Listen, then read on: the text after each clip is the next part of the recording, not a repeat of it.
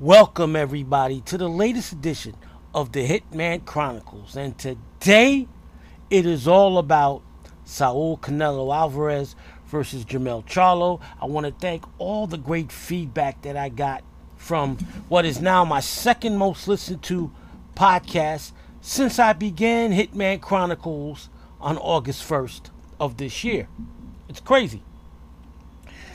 The first one was the very first episode I did, the Errol Spence Terrence Crawford recap.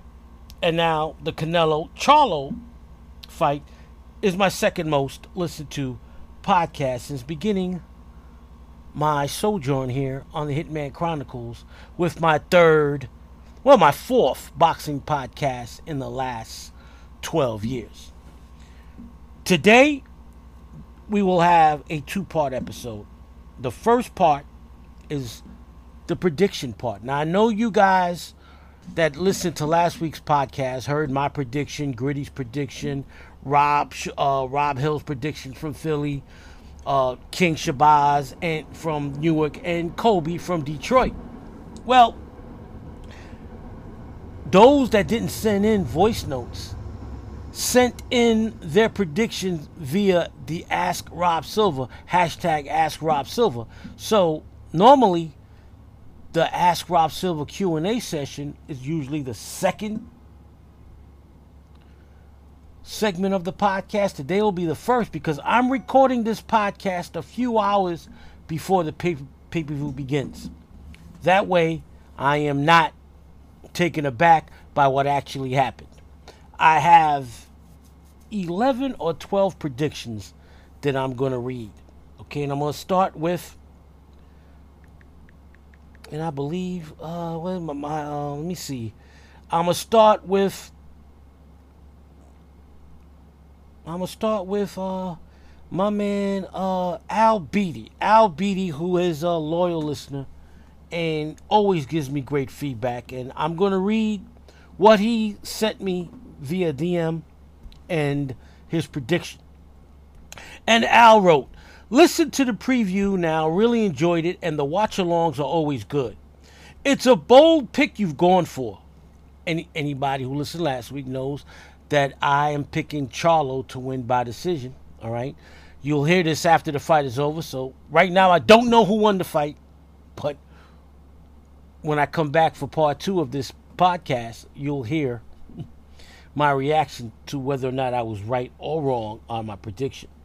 It's a bold pick you've gone for. I think you and Gritty both mentioned Canelo's stamina issues. I think he suffered with that through his career.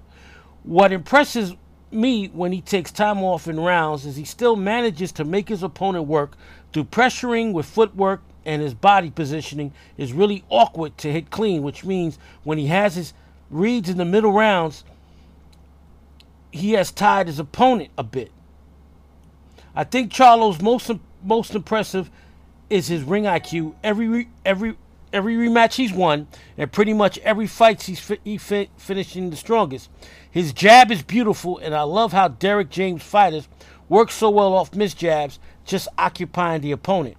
Al, you mentioned what you said is mirrors what all the panelists said last week, including myself, on their predictions.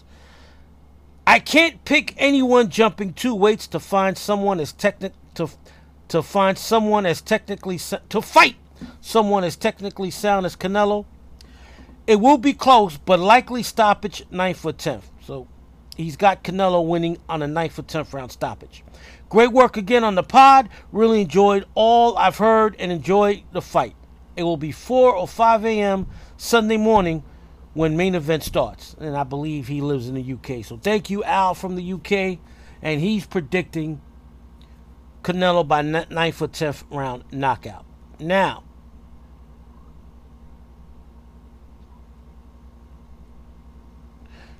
my buddy Bod Barlis, another long-time listener. He goes back a long time with me. He's been a listener of all 4 of my boxing podcasts. And Bod Barlis writes, loving your work as always, bro. Watch the De La Hoya documentary following your podcast. Available on this platform is my review and career retrospective of Oscar De La Hoya's Golden Boy documentary that is currently airing on Max, HBO, whatever you're watching. Both were fantastic. I've got Canelo late stoppage tonight. So, once again, you've got two guys mirroring the same thing, saying the same thing. They both believe Canelo will win by late stoppage. Okay. Now, my longtime buddy, Luigi, Sicilian brother living in the UK. What's up, Luigi? Luigi writes, excellent listen, Robert. I particularly enjoyed the history on both guys. That's a brave prediction of yours, but I'm going for Canelo late round stoppage. No way does Charlo's power bother him. Remember, this is a guy who went 36 rounds with Triple G and didn't even blink, which is true. And I mentioned this several times. Canelo has the best chin in the business. And number two is way back there. He wants to make a statement after not taking Ryder seriously, and I think he does. Talk soon, my friend. So, 3 predictions so far. All 3, I'm going to say late stoppage. So, I'm going to say all 3 are predicting 9th, 10th, 11th round. All right, we've got several more predictions to go. As I look on my Ask Rob Silver questions, here we go. Oh man, I really do appreciate this brother. Derek X wrote, about to tap into the pod. Canelo to win it late with a TKO. I'm just skeptical seeing Charlo going 2 weight classes up. I've seen the best crumble with that. Roy Jones versus Antonio Tarver, Kell Brook versus Triple G, Broner versus Madonna, etc. One thing I want to correct you on, Derek, is that Roy didn't go up 2 classes to fight Antonio Tarver. He went up 2 classes to fight John Ruiz. He beat John Ruiz, and then he came back down to fight Tarver, and he won the first fight against Tarver. Now, it was a difficult fight, but he won the first fight, and he got knocked out in the second fight. Kell Brook and Broner I never considered the best. Kell Brook however, did go up 2 weight classes to fight Triple G, and he was never the same after that fight. Broner did not go up 2 weight classes, Derek, to face Madonna. Adrian Broner was already an alphabet soup wearing title holder at 147 when he fought Madonna.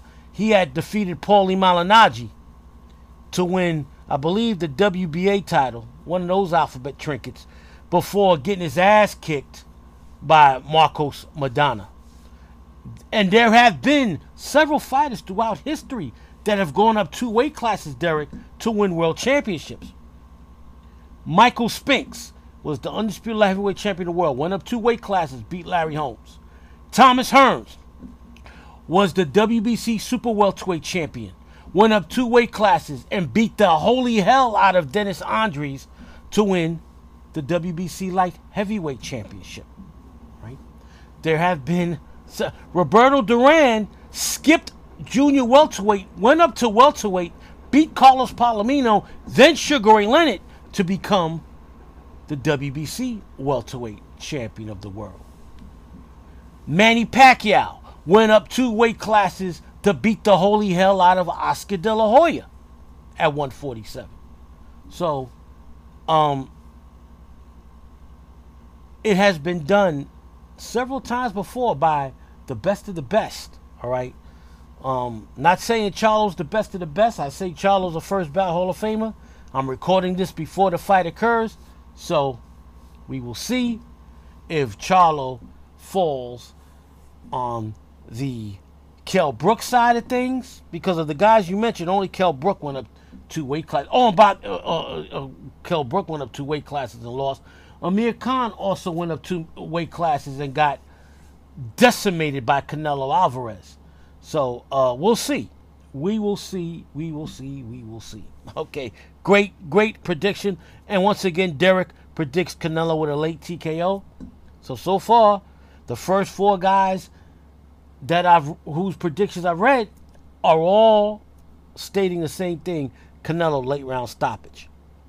One of my favorite posters on Twitter, Y Diggy, the Steel Phantom Menace, goes, I think Charlo will start with using his jab to keep the distance early, but once Canelo closes that distance, Canelo will attack the body and get a late round stoppage.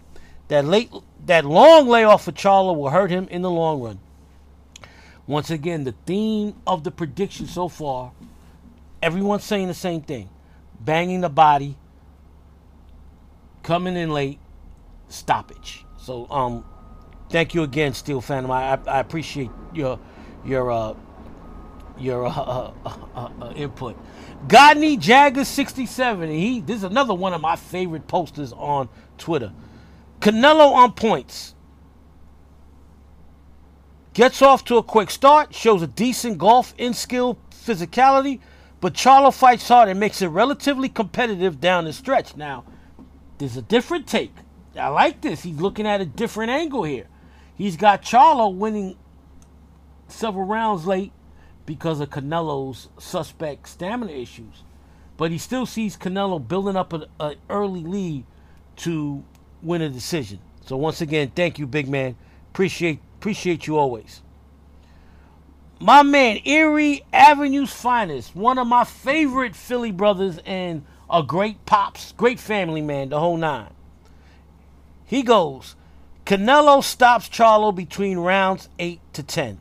I think he's going to try and show Jamel that he is what everybody been saying he is. Going to make Jamel a believer. Once again, another prediction with a late round stoppage. Only Godney has predicted the fight going all the way. Okay, yo, this is Dre, one of my longtime listeners, forever today. Dre writes, Charlo's defense is legit, but Canelo's is better. Charlo can punch and will buzz Canelo a few times, but Canelo's too strong and experienced. Canelo by stoppage in the 10th round. I'm loving this because everybody is saying the same thing other than Godney Jaguars. Everybody's predicting a late round stoppage. Looks like it'll be a victory if Charlo finds a way to go 12 rounds, according to all the prognosticators here on Ask Rob Silver. Okay. My man Toot the Barber. Where's my man Toot the Barber? My man Toot the Barber. My one of my all-time favorites, bro. And two goes. The bright lights. Canelo's pressure will break him, especially if Charlo can't hurt Canelo. He's got Canelo stopping Charlo in the 8th round. Okay.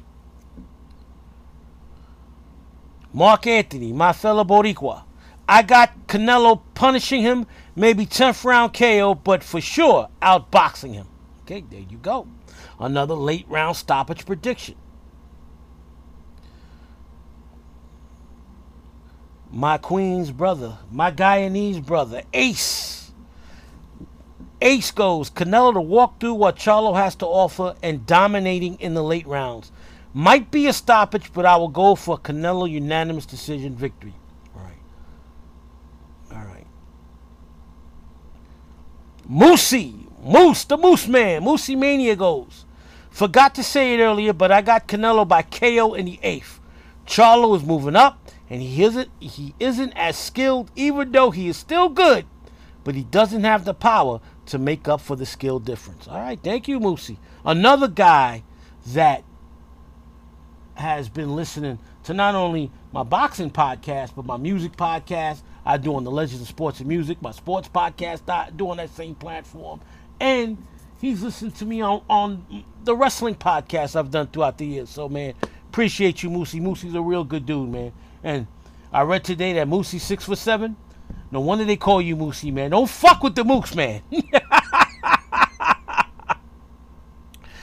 Okay, Mark Story Macahill, another long-time listener of mine. Man, y'all coming out supporting the podcast. Canelo seems to be down on the scorecards going into the 9th round when he knocks Charlo out with one shot. I like that prediction. I could if anybody scores a one-punch knockout in this fight, it would be Canelo. All right. The only person that predicted Charlo would win, other than myself on this podcast, is one of my favorite female boxing fans on Twitter, the Lion in Me. Lion in Me. Now, her name is Lion in Me, so that tells you that she's probably a Charlo's Twins fan, which I got no problem with. She predicts Charlo by 10th round knockout. So, everybody else other than myself and the lion in me have Canelo winning. I got Charlo winning by split decision, 12-round split decision. If you haven't heard the podcast, I break it down completely. I'm not going to repeat myself. Gritty has Canelo winning by 11th round in a very tough fight. King Shabazz has Canelo winning by decision in a very tough fight. Rob Hill has Canelo winning by decision in a very tough fight. Kobe has Canelo winning in a very tough fight, somewhere between rounds 8 and 11, late stoppage. I have Charlo winning by split decision. The young lady lying in me has Charlo winning by 10th round stoppage. And everybody else you heard, except for a couple of guys had Canelo winning by decision. But the vast majority, I say 80 to 85% of the predictions I have read on this segment have Canelo winning between the 8th and 11th round, late stoppage. All right? So that ends the Ask Rob Silva portion of the podcast. And now we head into the fight recap as we talk about exactly what did happen Saturday night.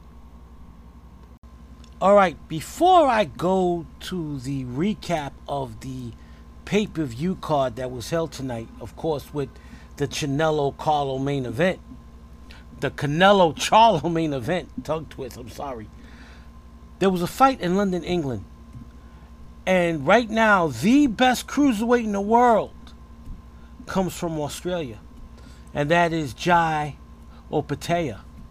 He was phenomenal, defending his title that he won, I believe, 14 months ago against Maurice Bradis. Jai Opetaia is the real deal, ladies and gentlemen. He is a phenomenal fighter. I mean, he beat Bradis overwhelmingly last year, 12-round decision. And in his first defense against a guy 3 to 4 inches taller than him, in Jordan Thompson, he mopped the floor with Thompson.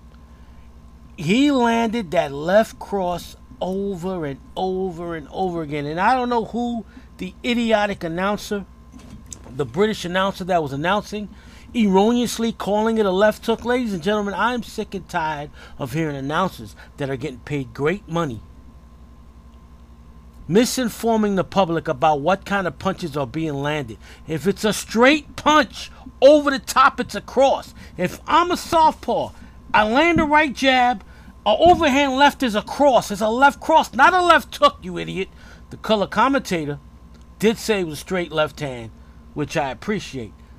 If you're not sure whether or not it's a hook and a cross, call it a straight punch if it's coming over the top. Anyway, Jai Opetaia has a beautiful left cross, and it's accurate. And in the third round, he dropped Thompson with a beautiful triple left cross. And finally, in the fourth round, he put Thompson away. 20 seconds to the fourth round, he landed a beautiful counter left cross. Thompson crumpled. Referee said, nah, it's over. Jai Opetaia with a beautiful fourth round knockout. And now what's next for Opetaia? You got Chris Billam-Smith. You can have a unification fight there. He could defend his title against former champion Lawrence Okolie, who lost the title to Chris Billam-Smith. There's a lot of opportunities for Opetaia at cruiserweight. Forget the WBC champion. That title is being held by Don King. As Badou Jack, I think he will either gave up the title or was stripped of the title, because the guy he beat is fighting for that title again on a card being held very soon, featuring the washed up and shot Adrian Broner. But maybe he fights Badou Jack, since Badou Jack is no longer a champion. There's a lot of opportunities for Jai Opetaia to put his stamp as an all-time great cruiserweight. He was just phenomenal tonight. Beautiful. Now, Jordan Thompson never beat anybody. I know he had a nice undefeated record. This was his first major fight. And Opetaia did what he was supposed to do, but he shined. You could tell by the way he fights that the man is offensively gifted. Tremendous counterpuncher. And that left cross is dynamite and accurate. Okay. Now we go on to the pay-per-view card, which of course the main event was Saul Canelo Alvarez versus Canelo-Charlo. Okay, now we will review the pay-per-view card, and I got one more prediction that was given to me right before the fight started. I was watching the entire card at the AMC Empire 25 Times Square movie theater. Man, that screen was huge. I took a picture of the screen and I posted it on Twitter. For those of you that want to, follow me on Twitter, Hitman CHRO 60580. All questions pertaining to the podcast, hashtag Ask Rob Silver. So I got one more prediction before we go into the main event. But before we talk about Canelo versus Charlo, let's talk about the undercard. The first fight was the best fight of the night.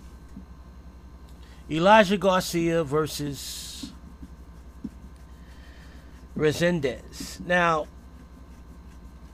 Resendez is, your typical Mexican brawler. Tremendous heart. He throws combinations, got a great chin, but his shelf life is very, very, very small. Armando Resendez has no defense whatsoever. And a guy like Elijah Garcia is going to shine because he throws punches and bunches. He throws combinations. The future of the middleweight division is Elijah Garcia and Xander Zayas. And so you have a perfect matchup to continue that Puerto Rico-Mexico rivalry that has been ongoing since the days of Wilfredo Gomez versus Salvador Sanchez. Actually, since the days of Wilfredo Gomez versus Carlos Zarate. Elijah Garcia needs to work on his defense. He's a brilliant offensive fighter. Booming jab, beautiful left cross, but he got hit with way too many shots in this fight against Resendez, and he's lucky that Resendez didn't land, because Resendez was throwing over 100 punches around. He's lucky Resendez didn't land a clear shot. I mean, he landed some great shots, but one thing about Garcia, he keeps you busy with throwing punches, but Resendez was hitting them almost as well as they hit. First 4 rounds was give and go, but then beginning with round 5, Garcia began to take control. In round 8, he drops Resendez. Resendez gets up and he staggers Resendez again. Referee Tony Weeks stops the fight. Elijah Garcia with a very good win over a contender. This was a fight between 2 contenders.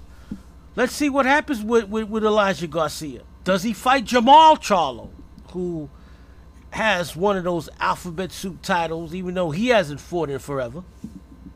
Does he fight Jamel Charlo? I want to see him fight Xander Zayas, but right now, no PBC top-ranked fights are happening. I mean, yeah, Xander Zayas is a top-ranked fighter. I was correct there. But I would love to see, eventually, Xander Zayas fight Elijah Garcia. And that's a fight probably won't happen for 2-3 years down the road. Garcia with an 8th round knockout, but he's got to work on that defense. That defense is very lacking. And it's going to get him in trouble against an elite boxer. Then we go to the second fight of the night. I'm trying to think which one, man. See early signs of dementia. I was in the arena last night. What was the co-feature? What was the second fight? Second fight was Ugas versus Barrios. And I gotta give Mario Barrios credit. He has developed a beautiful left jab. And he kept Ugas at bay with that jab. Dropped Ugas twice. Ugas' right eye was, excuse the French, fucked up again for the second fight in a row. Yordenis Ugas needs to retire. He cannot beat any elite welterweights anymore. And Mauro Ranallo is a horrible boxing announcer. I've been saying this for years. He's a horrible boxing announcer. He's all hyperbole. He doesn't know the difference between a cross and a hook. He kept calling Barrios' right cross a right hook, just like he kept calling Elijah Garcia's left cross the left hook. Ladies and gentlemen, I must explain this again. And if you listen to my earlier podcast, my watch-alongs, I know the difference between a hook and a cross. The dudes, the gentlemen that commented last week with their predictions on the Canelo-Charlo fight, Kobe, Rob Hill,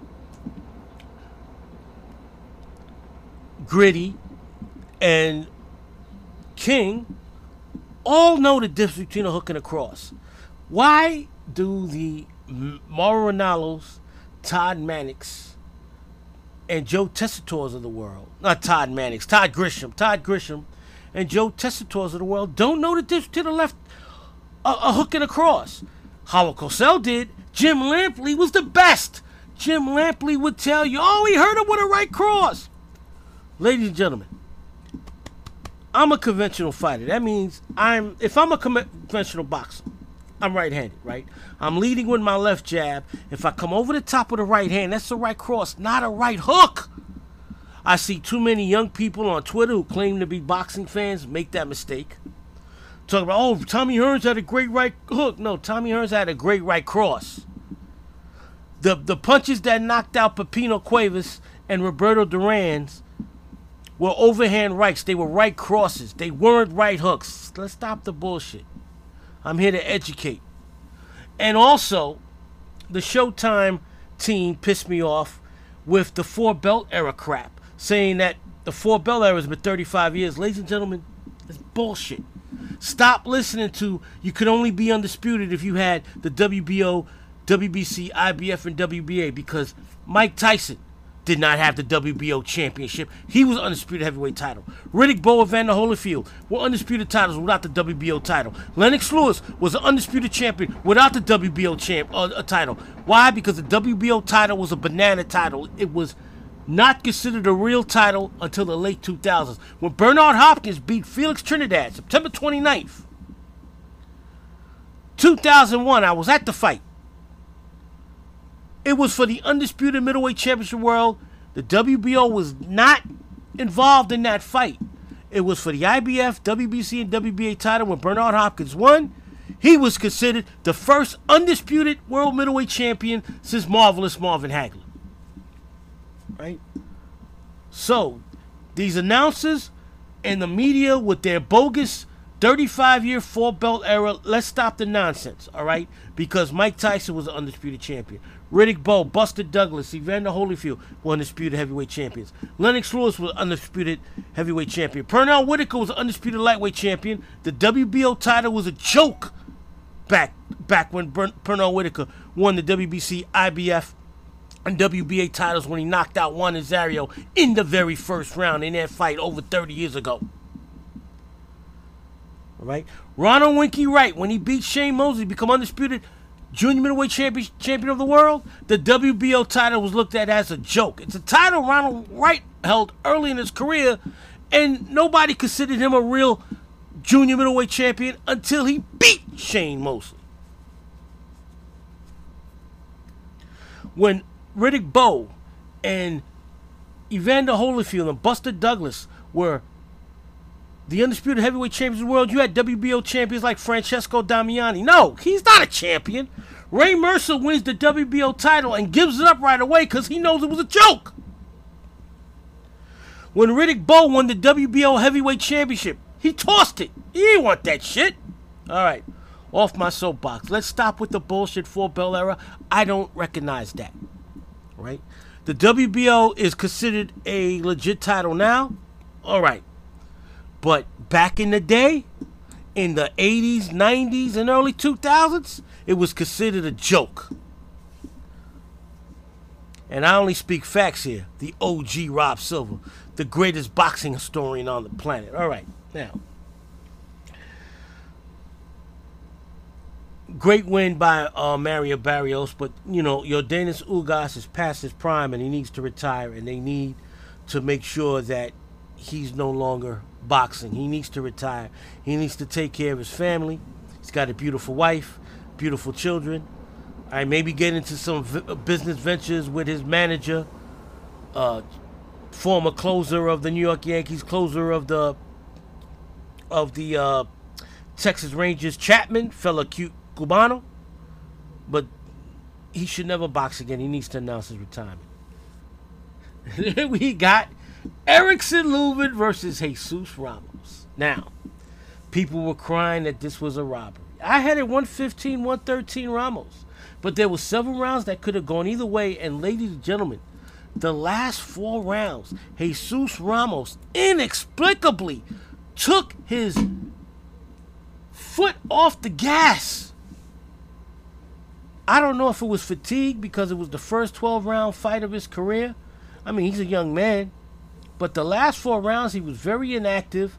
He didn't throw the punches and bunches that he did the first 8 rounds.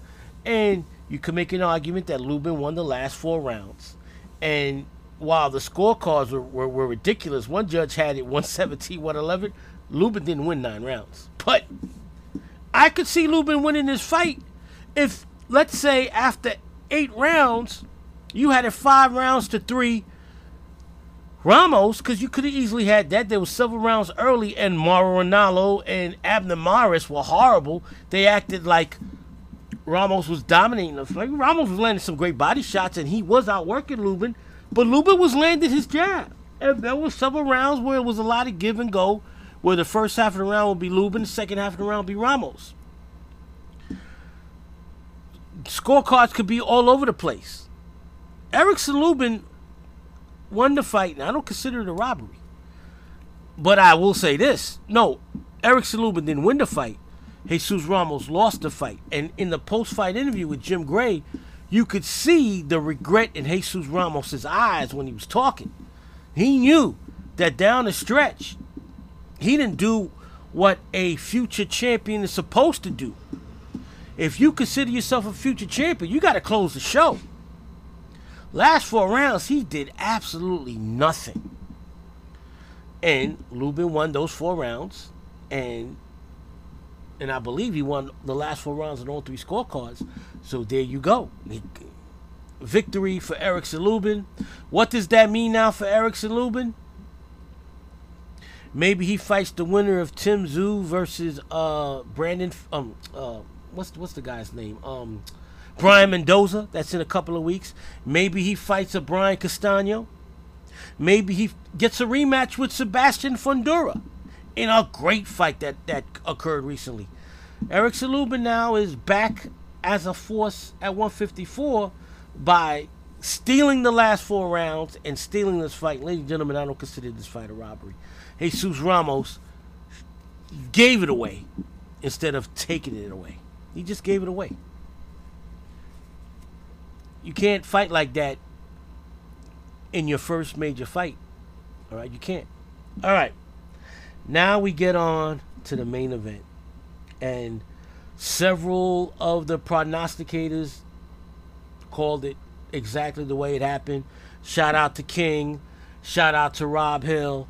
Oh, Noble Savage 14 predicted the same thing I predicted. He sent it in right before the fight started to hashtag Ask Rob Silver. He thought Charlo would win by split decision like me. So me, Noble Savage 14, and Lion in Me, my wonderful young sister on Twitter, all 3 of us was wrong. The guys that said he would win by decision were proven right. So shout out to Rob Hill, shout out to King, and shout out to several of the people who I read their predictions earlier in the podcast. If you had Canelo winning by decision, it's exactly what you expected. I mean, Canelo came out strong. First round, neither man did much of the feel-out round, but I gave the round to Charlo. And then, Canelo. I gave round 1 to Canelo. And then, rounds 2, 3, 4. Canelo beat Charlo's body like a drum. When you hear Canelo's body shots, it sounds like the body shots Dolph Lundgren would hit Rocky Balboa in Rocky. And those are special effects. These are real punches. When it comes to thudding body punches, the way Canelo hits you to the body, it reminds me of the way George Foreman in the 70s used to hit you. Watch the Ali-Foreman fight. You hear the thudding blows off of Ali's ribcage by George Foreman. That's the type of body blows Canelo lands and throws. He was hitting thunderous shots against Charlo. And I'll give Charlo credit for one thing. He was able to take those body shots. I didn't see him get hurt by any of the body shots, even though they were wearing him down. And I think it made him less active. It kept him from landing that jab. And Canelo's jab was phenomenal. He out-jabbed Charlo. And Charlo's got one of the best jabs in boxing. Canelo fought the first 8 rounds brilliantly. Dropped Charlo in the 9th round with a beautiful right cross. Charlo, and I said this in the preview, Charlo had to stay off the ropes. Charlo spent too much time on the ropes, and when you up against the ropes against Canelo, Canelo's going to beat that body, and Canelo continued to beat the body. Now, the last 4 rounds, I gave Charlo the 9th round, and Canelo took his foot off the gas. Even though I had Canelo winning 10, 11, and 12, because Charlo's body was so beaten down that whatever punch, and Charlo landed some nice left hooks down the stretch. His left hook was much more effective in this fight than the right cross. But when a master body puncher beats you to the body, it saps your punching power.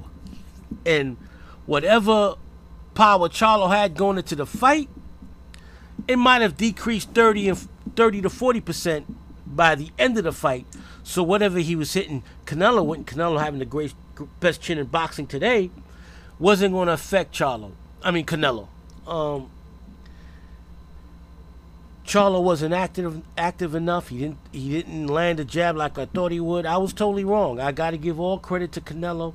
He fought the perfect fight. He beat that body, and like several dudes wrote, he had something to prove. Like Luigi wrote, he had something to prove. And he did. And now, Canelo, who's got 2 fights, I believe, left on his PBC deal, I think those 2 fights are going to be against David Benavidez and David Morrell. I see David Benavidez beating Andrade in a couple of months. No, actually a month and a half.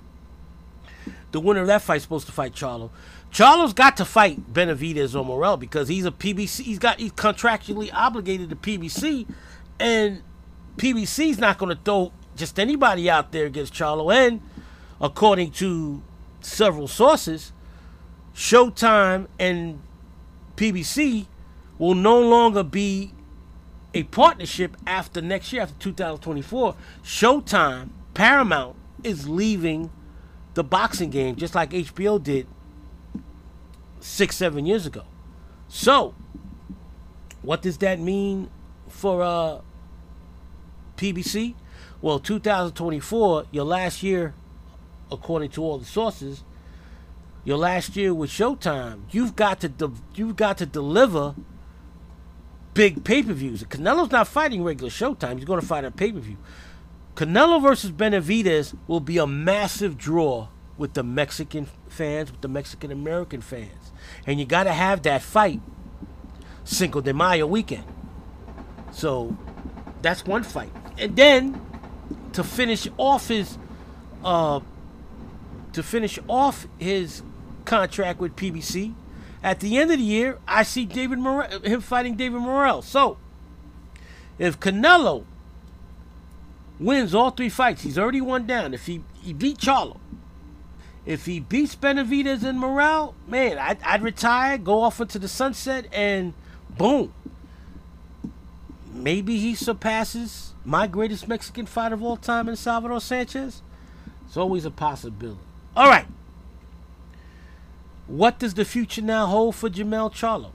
If I was Jamel, I'd go down to 160. Forget 154. You went up to 168. It's going to be hell for you to go back down to 154. Go down to 160. Maybe fight an Elijah Garcia. Maybe fight an Erislandy Lara. Right? I know Lara and Danny Garcia are supposed to reschedule a fight that was postponed. Maybe get one last fight out of Triple G. Jamel could do major damage at 160, and I see his brother Jamal moving up to 168 when he eventually gets his head together. They're talking about a possible Canelo-Charlo versus Caleb Plant fight. We will see.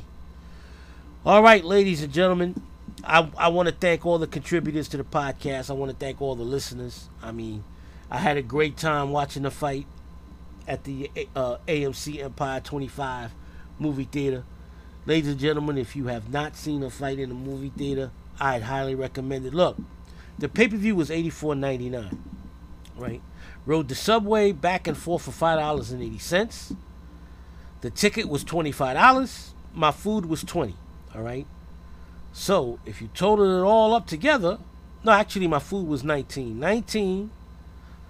$25. So, altogether, I spent $50 for myself because my nephew didn't want to go.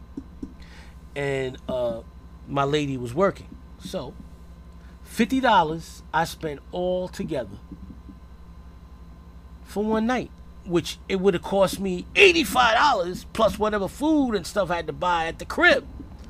So yeah, it was worth it. And man, they weren't checking bags or hoodies. I could have stuck us next time. I'll just get a couple of sandwiches, put it inside my hoodie, and then it's a wrap next time. But definitely, and Canelo's fights are always broadcast through movie theaters throughout the country.